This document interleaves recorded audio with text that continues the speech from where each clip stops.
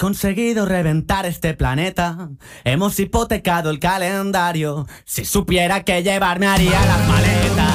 Esperar fumando un piti cósmico y escuchando esta canción. Nos queda poco tiempo según los pronósticos. Luchamos por la autoextinción. Las fotos de la Tierra en TripAdvisor son mentira. Se ha encargado el verde y el azul, ahora es ceniza. La sirenita hecho un confacting bajo el mar. Para reciclar, vez bolsa y vez botella. Olas de calor y sequía de valores. Lluvia de egoísmo provocando inundaciones. Venid a brindar con cianuro gluten free. Que te den por culo en Alien una bici sin sillín para ti. Somos muchos y muy locos. Nos importa toda una mierda. Recomiendo no invadirnos, porque esto es la puta tierra. Esto es la puta tierra, hermano. Esto es la puta tierra. Vertedero de miserias. Esto es la puta tierra.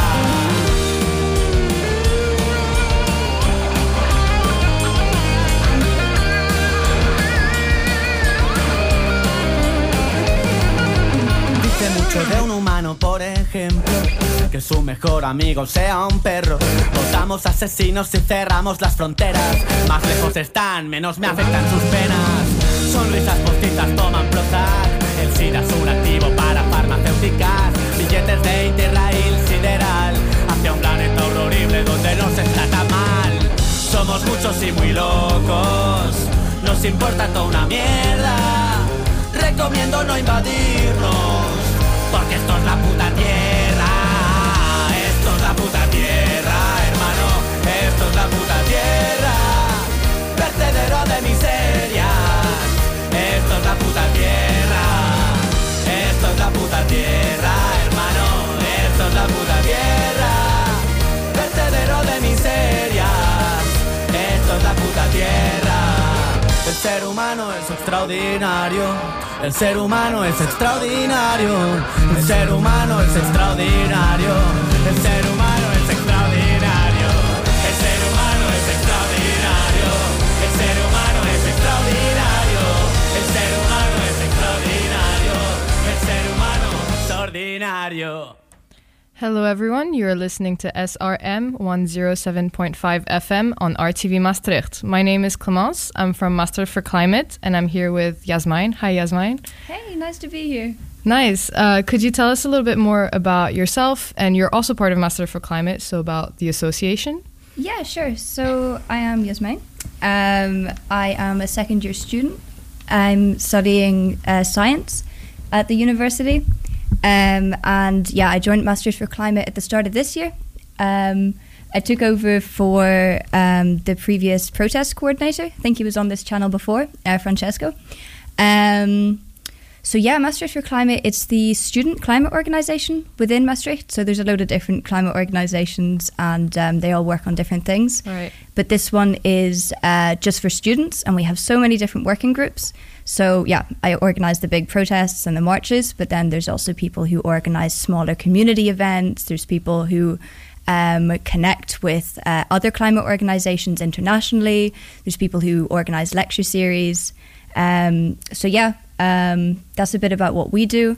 And today I'm here to talk to you about the COP, Right. which happened. The COP26 that happened in November in Glasgow, right? Yes, exactly. From the 31st of October to the 12th of November. So what can you tell us about it?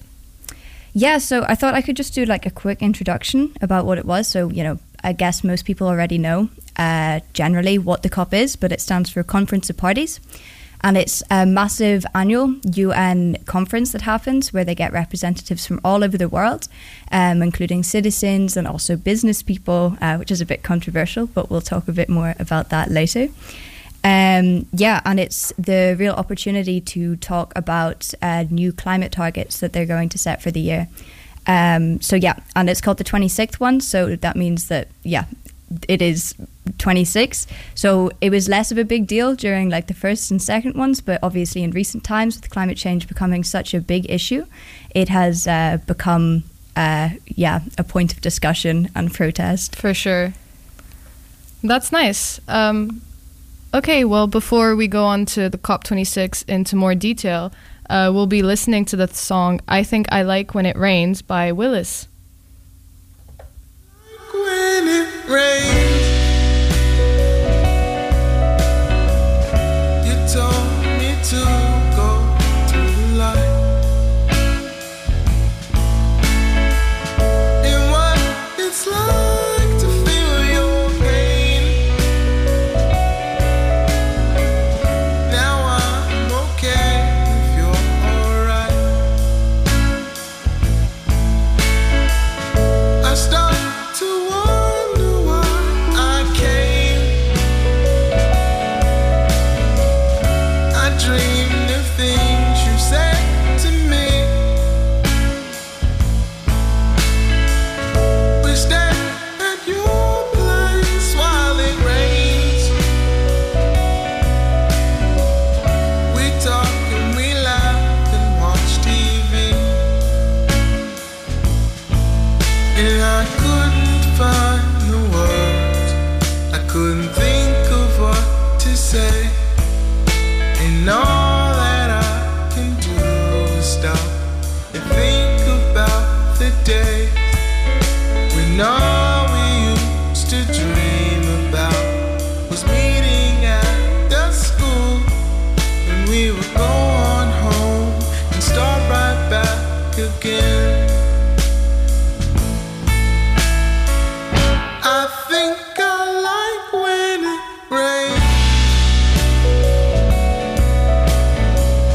Call up some friends, we'll have some fun. Oh Lord, I wish things were the same nowadays. We'll go back to your place when we're done. And I got nothing else to blame. I wish the world would come to me. We stay at your place while it rains. We party while your mom is asleep. And I couldn't find the words. I couldn't think of what to say. And all that I can do is stop and think about the days when all we used to dream about was meeting at the school. And we would go on home and start right back again. Kick it, Will.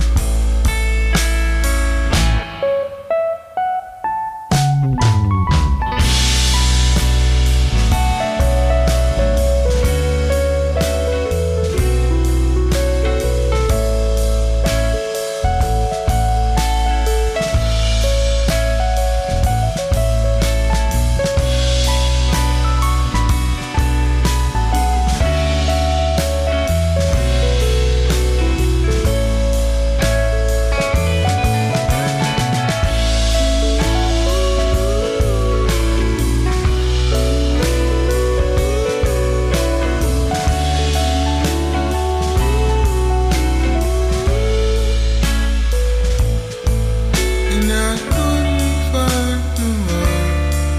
I couldn't think of what to say. And all that I can do is stop and think about the days when all we used to dream about was meeting at the school. And we would go on home and start right back again. We would go on home and start back again.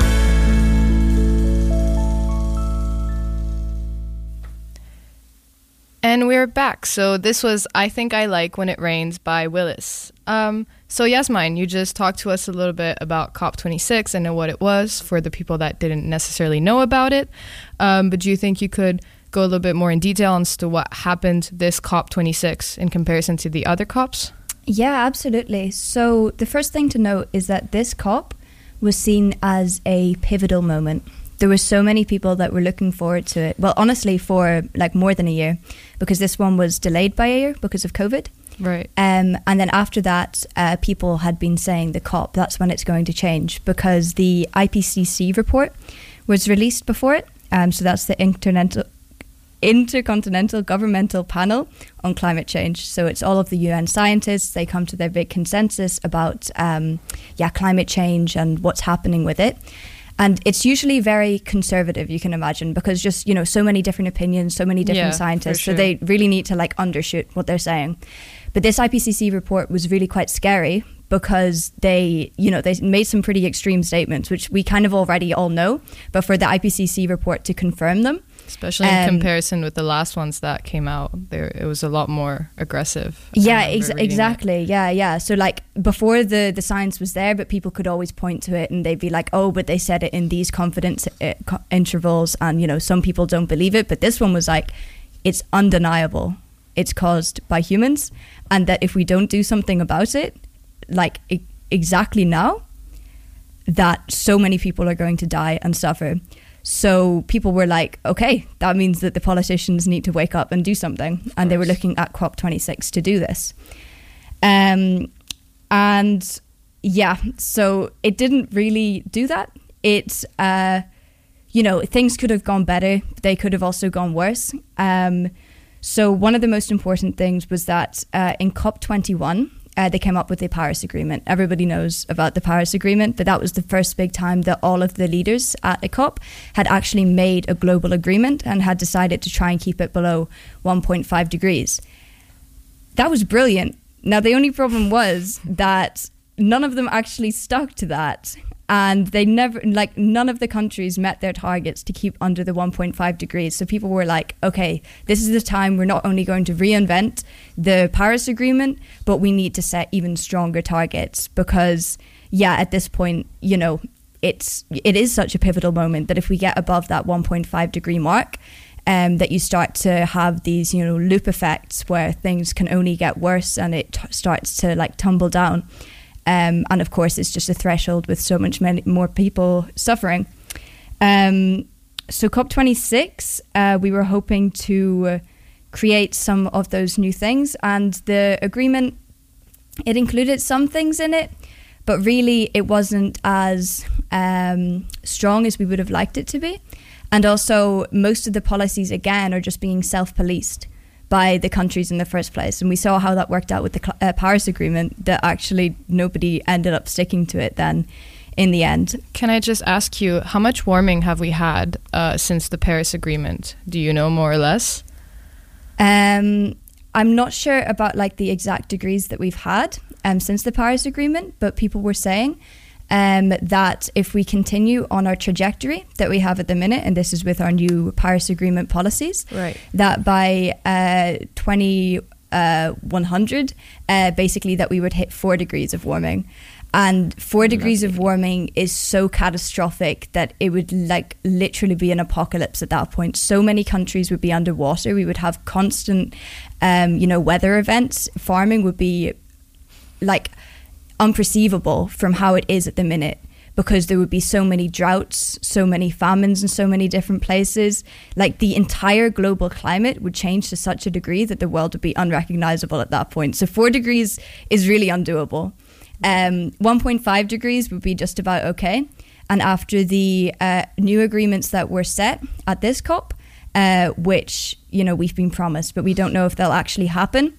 A lot of the politicians were saying that they're aiming back for that 1.5 degree mark. But at this point, because we didn't stick to the agreements from the Paris Agreement, most UN scientists are agreeing that the lowest we can actually aim for is 2.4 degrees, which unfortunately still does involve a lot of suffering, especially for those that have contributed least to the climate crisis to begin with.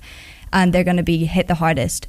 But at this point, it's more about, we can't avoid a catastrophe, to be honest, not to be completely depressing on the radio channel. But what we can do, and it is quite motivating, is we can, stop as many billions of people from having to suffer as are going to have to suffer. And also, we can talk about it a bit later as well, whenever we get into, the exact pledges and everything that were made during the COP, but they have now started to recognize this fact that, people are already suffering. Like, we've all seen the news about the wildfires that have happened right here in Maastricht, like the Maas, the floods, it flooded. Exactly. Last year, I remember. Yeah, so these are all events which have been made extremely more likely by climate change. So the world can't sleep on this anymore, and they realize that we also need to put in prevention measures for whenever bad things happen, as well as phasing out fossil fuels.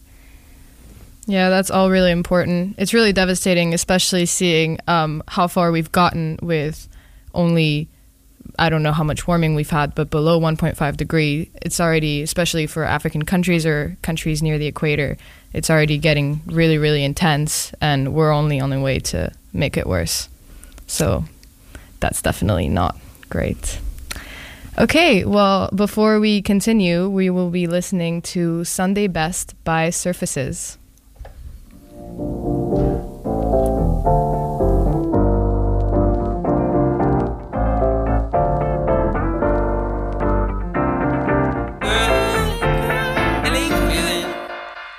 Feeling good, like I should.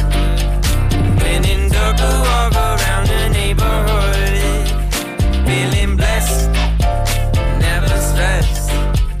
Got that sunshine on my Sunday best. Yeah, hey, every day can be a better day despite the challenge. All you gotta do is leave it better than you found it. It's gonna get difficult to stand, but hold your balance. I just say whatever, cause there is no way you're around it. Everyone falls down sometime, but you just gotta know it'll all be fine. It's okay. It's okay. It's okay.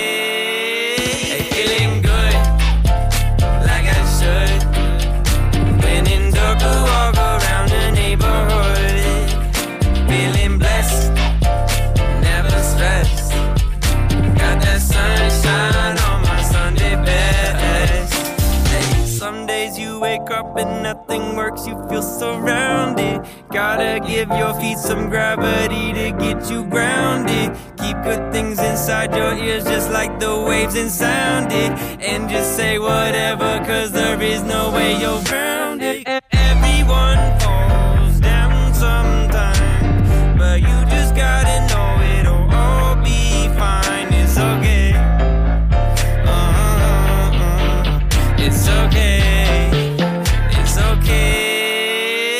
Hey, feeling good, like I should. When in dark, walk around the neighborhood. Feeling blessed, never stressed. Got that sunshine on my Sunday best. Hey, feeling good, like I should. When in dark, walk around the neighborhood. Feeling blessed, never stressed. Got that sunshine on my Sunday best. All right, this was Sunday Best by Surfaces. Now to get back to COP26, Yasmine, if you wouldn't mind talking to us about the results of the COP26, what happened in the end. Sure. Well, I really hope the last song was able to lift everyone's spirits a little bit, because unfortunately we're going back into the drudgery that was COP26. Many people, in fact, are calling it Flop 26. There were positives as well, so we'll talk about those as well. So, as I said, many of the politicians are speaking in their usual politician way, saying it's keeping it below 1.5 degrees of warming. But in fact, that's not true. The current measures are going to keep it to about 2.5 degrees of warming.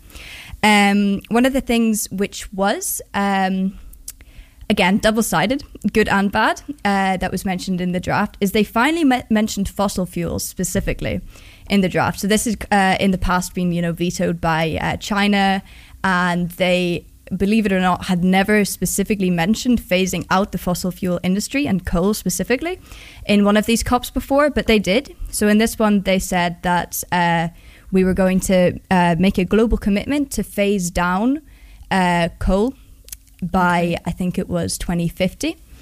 Now, this is pretty good, but they were originally opting for phase out, which of course would have been a lot more clear cut and a lot stronger. But now phase down, it leaves a lot of room for interpretation, of course. And I mean, that's what the politicians want. If the whole thing is going to be self-policed, then if they give themselves as much leniency as possible so that, you know, they reduce the coal production by 2% and they're like, oh, look at us. Phase down. Phase down. We did it. But it's still progress because they managed to get something about coal production into the draft. Then we have the scandal about the funding that was meant to be provided for developing countries. So during the last COP, the one before this, they had made massive agreements to give $100 billion, I think, from developed countries to developing countries to help with climate change and like sustainable technologies, development. About that, Exactly. Well, basically, they didn't do that.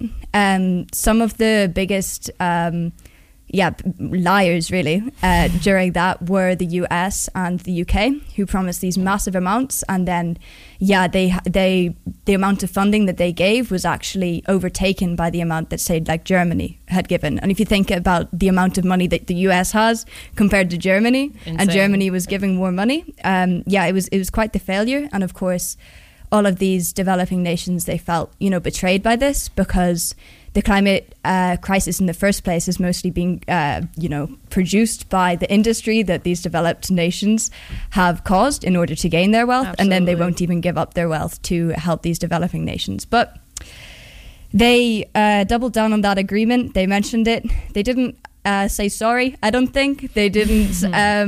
have any problem with the fact that they missed it the first time, but they said, let's try again. So, now they have new pledges, and it was quite difficult to track exactly the amount because basically each individual country had pledged a different amount. The new estimation, for example, by the UK government was that they want to try and reach back up to the 100 billion level a year by 2023. So, we'll see what happens with that. Some of these nations are quite disappointed because they're like, hey, you promised us that in 2009 and now you're saying it's going to happen in 2003 and you haven't even raised the amount that you're going to give us. But at the same time, they have also specifically mentioned now giving some money which is allocated to green technologies and green development, but as I said, some to defences against what's going to happen with climate change. So, that could look like stuff like building dikes or sea defences in Bangladesh to stop, areas of there going underwater. Again, positives and negatives. Then there was deforestation, which, they made some pledges to reduce that to zero by 2030 in some of the biggest countries that have deforestation in them, accounting for about 85% of the forests.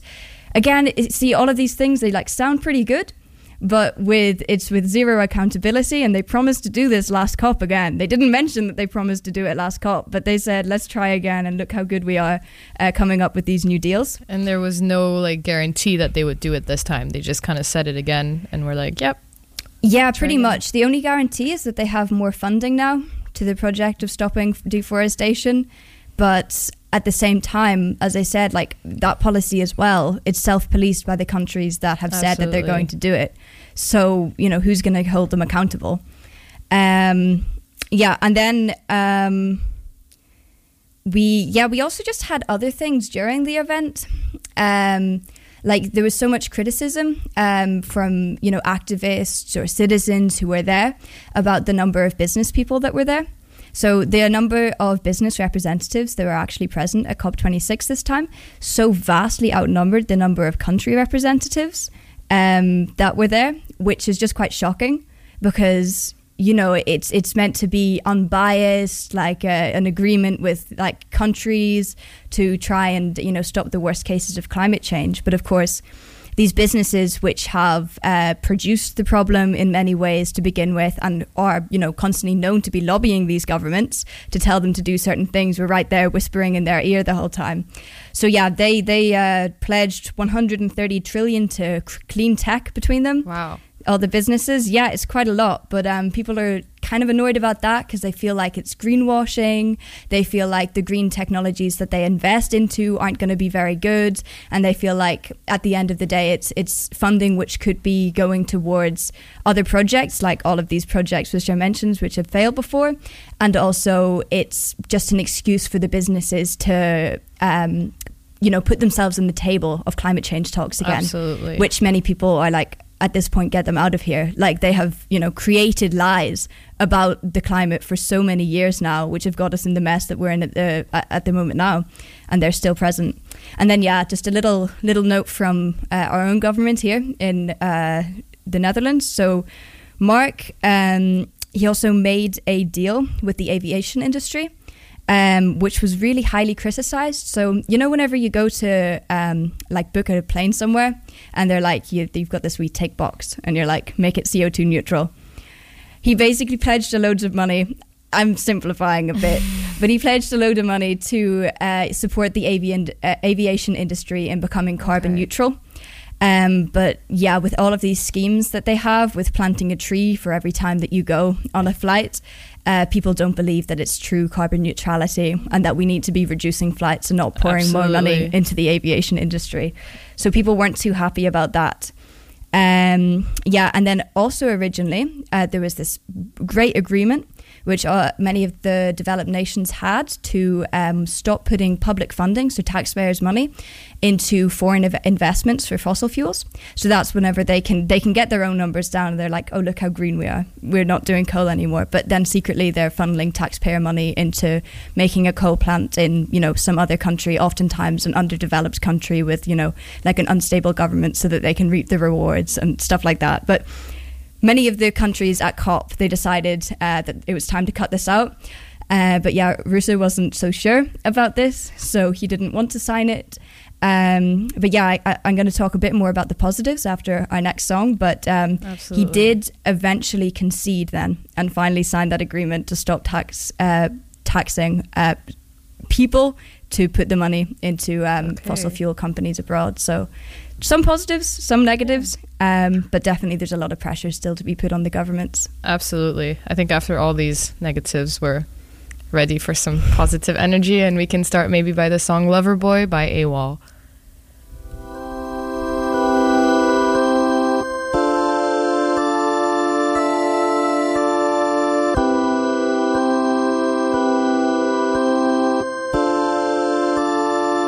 Yeah, you can call me lover boy. They say I throw my heart around, and you can be my lover girl. I'll pick you up, drive you around. I'll show you how to fall in love. We'll be the talk of all the town. Now everybody wants to be like us. They're getting jealous, feel it now. Oh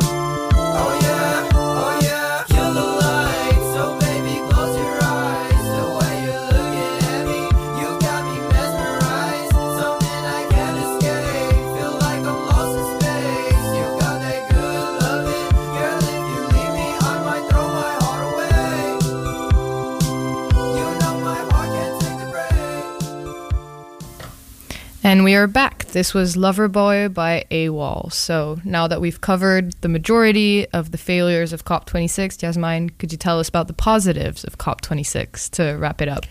Okay, you're looking for a bit of positivity about climate change. We'll see what we can say. There might not be as much as the list of negatives.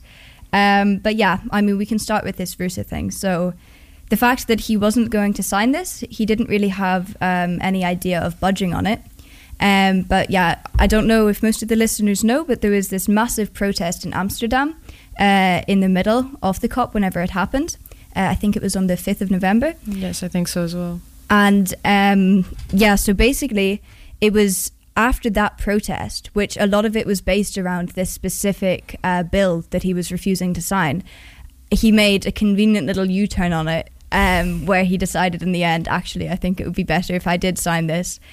So yeah, many people attribute the fact that, you know, the massive protest happened. It was specifically targeted at this bill, and then he made a turn on it. And Maastricht for Climate participated in that protest. Yes, we did. Yeah. So we didn't do our own protest in Maastricht because we thought it would have more of an impact if everyone came down. But we did. We organised some buses and we ended up bringing our own little block down to the protest. But yeah, it was really amazing. There were so many people there. It was divided into all these different blocks, you know, so many people believing in so many different things in terms of climate change, but everybody coming together in, you know, support of this one action. And on specific policies like that, you know, one specific policy, which kind of all 40,000 people could agree probably isn't a positive thing. It's amazing that if you target something like that and, you know, you show him that there's 40,000 people in Amsterdam that are shouting at him and all the other politicians to change it, that actually it can have a change. So yeah, I found that really hopeful because it showed that although change can often feel slow with all of these things, that actually, yeah, it does happen. Even if they don't attribute it to you, like there's no way that he made that U-turn without the fact that we had so many people in the streets in Amsterdam then. And then of really course, nice. The demonstration was even better in Glasgow. So I think there was an estimated like 100,000 people there. Yeah. That's a lot of people. Pretty big. But yeah, people from all over the world because, you know, it was the global meeting, so many people, if they could during COVID and everything, flew over. You know, big names like Greta, of course, leading some of the strikes and the protests. But yeah, it was amazing to see the energy that they had. You know, the youth representation within those strikes and protests, and the amount of scrutiny that they had, you know, so all of these previous things that I mentioned, like the fact that they didn't follow through on the pledge for developing countries, the fact that they didn't follow through on the deforestation, the fact that they'd missed most of their climate targets, they picked up on every single one of these policy points, these activists, and they had specific targeted protests and actions towards the people, you know, that were at fault. So it's nice to see that, you know, so many people are waking up and are holding people accountable. That's what we need. Yes, exactly. Yeah. Because at the end of the day, if the countries are going to set it that they're self-policing again, or that, you know, the only people that they're accountable to are themselves, but none of them follow through, so what's even the point? Then really the people who need to be holding the governments accountable are, like us on the streets. So I think you could really see motivation for people, you know, clicking onto that and realizing that although it shouldn't be our responsibility to have to scrutinize over every single policy that the government does, that, you know, there should be some kind of trust system in place that if they say they're going to do something that they will. But yeah, people have had enough. Yeah, clearly, very clearly. But that's honestly refreshing to hear that at least there are people out here doing something. And the protest in Amsterdam, I remember, was really, really nice as well. Okay, and now we can then move on to Power to the People, a song by John Lennon, before closing. Power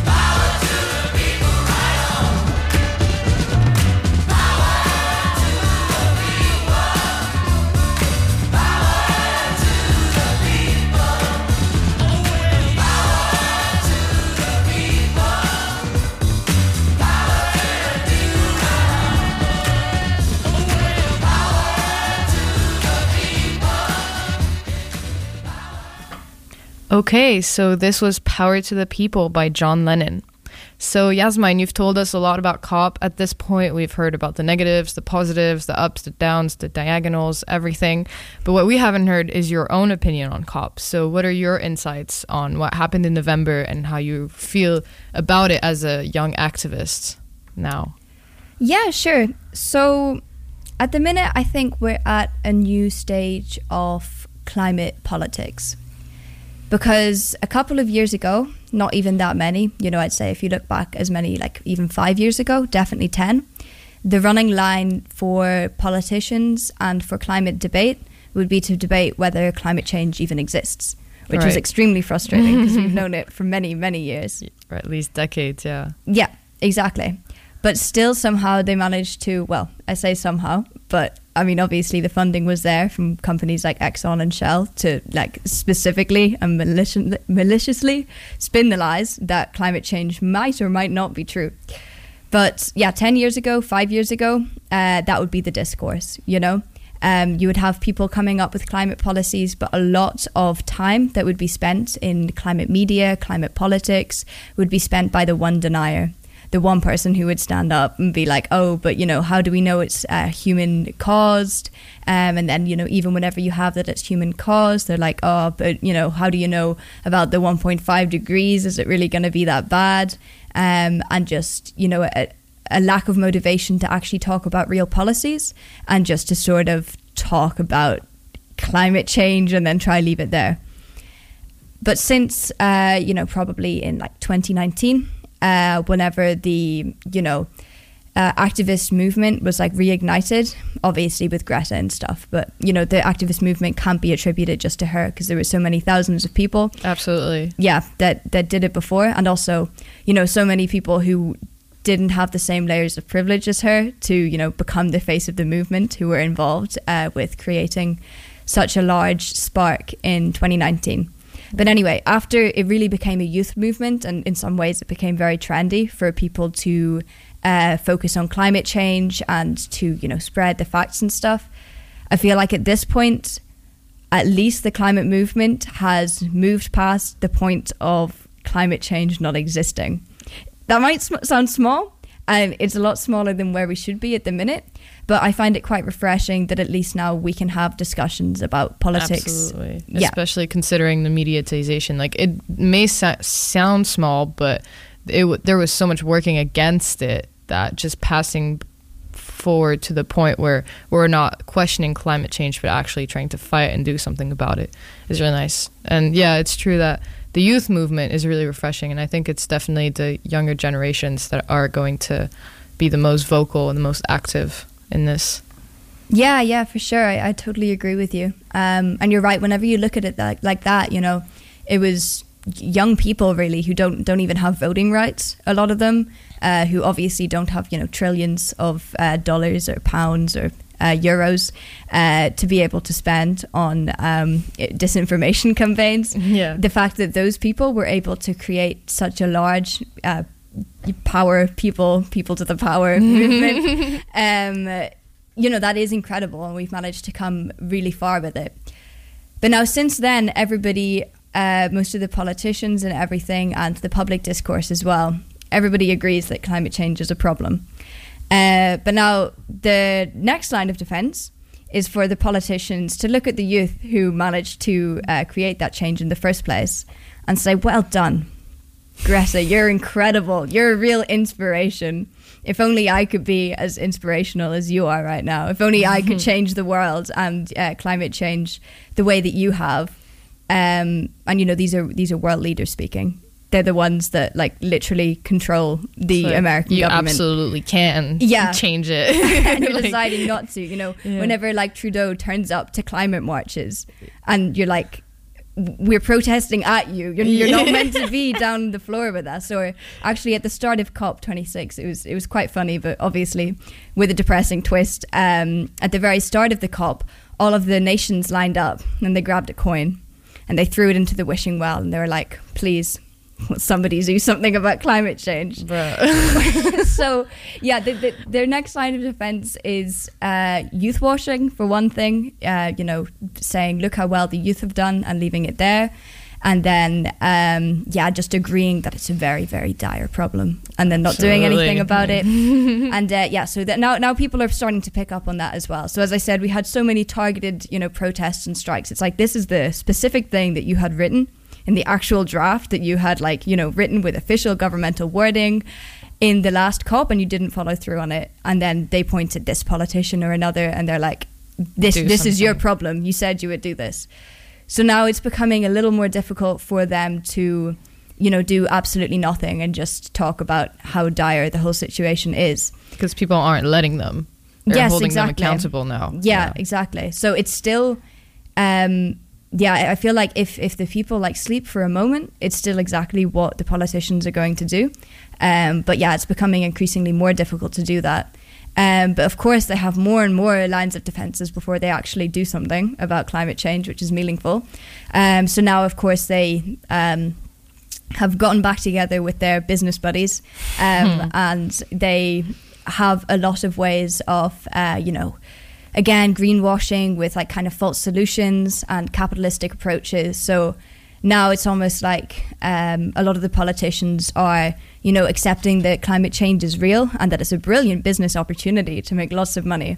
Even a bit like in that show, the movie, I don't know if you've seen it, Don't Look Up. Yeah, I saw it a couple of weeks ago, actually. It was amazing. I really liked it, but it was such a good commentary on like how the world is run, literally.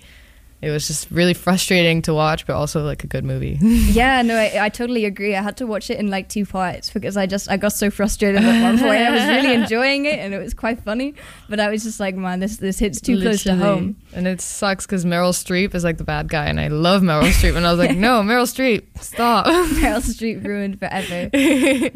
But yeah, I mean, literally, the parallels there that were drawn were actually very good. Obviously, it couldn't include everything, like the fact that they would have caused the comet in the first place and profited off that to begin with, and that the, least wealthy would be the most affected and all that. But what they did really capture is this thing where, they were maybe on track for solving something, and then they turned around all the rockets and they're like, hey, maybe we can make money from this. I feel like that's what a lot of politicians are doing with climate change now as well, where they're making, more investments into technologies, and they're kind of many businesses are using it to advertise to you again this thing they're trying to they're trying to reignite the whole carbon footprint thing, and they're like, we made this beautiful tote bag for you. It's made from recycled straws that would have otherwise been in the turtles' noses, and everyone buys them. But also just the larger companies and the real billionaires out there like Elon Musk and Bill Gates. So Bill Gates pledged billions to the climate again during this COP, and that is a really good thing. Yeah. But at the same time, it's first of all a dire situation that we need to rely on billionaires to decide to give us some of the crumbs that have fallen from their wallets in order to solve the crisis. But also I feel like although a lot of people are very positive about this, a lot of the money which he has given to climate change, or especially to the projects, for example, that Elon Musk, for example, would be looking into, they're again just treating it more like a business opportunity. How can they make the most money out of it? Yeah, instead of coming up with community solutions, trying to reduce aviation, trying to reduce phase out fossil fuels. It's so simple, the things that need to be done, and then they're beating around the bush with all these other things which kind of sound wonderful. So yeah, I think that's, if you think back to where we were, as I said, 10 years ago, and that's not that long ago, even 5 years ago, I think that is a massive improvement. The fact that almost every single country in the world now is on board that climate change is a problem and it's going to be affecting everyone, and that they are kind of throwing money, not as much as we would like, but they are, putting money into the problem, is a really positive thing. But just, I think that the next steps are that, unfortunately, although responsibility shouldn't have to just lie with the general public and every civilian who has their own worries, their own life that they need to worry about, it has come down to just the citizens on the street who need to hold people accountable. So it means a lot of reading the news, scrutinizing what your government is up to, going to protests, voting in elections.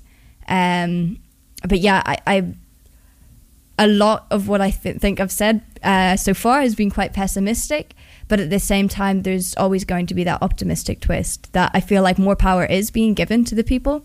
Not given, we're taking it. But I believe that the motivation is there, and that the place that we are with politics right now is a lot better than it was in the past.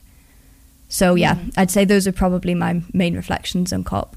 Thank you so much, and thank you for everything that you've taught us about COP26 and about what to do for the climate. Before we go on to the song, I'd like to ask you to stay for the next hour because Mustard for Climate has some exciting news at the end that I would like to share. And until then, we will be listening to Elahi by Arijit Singh.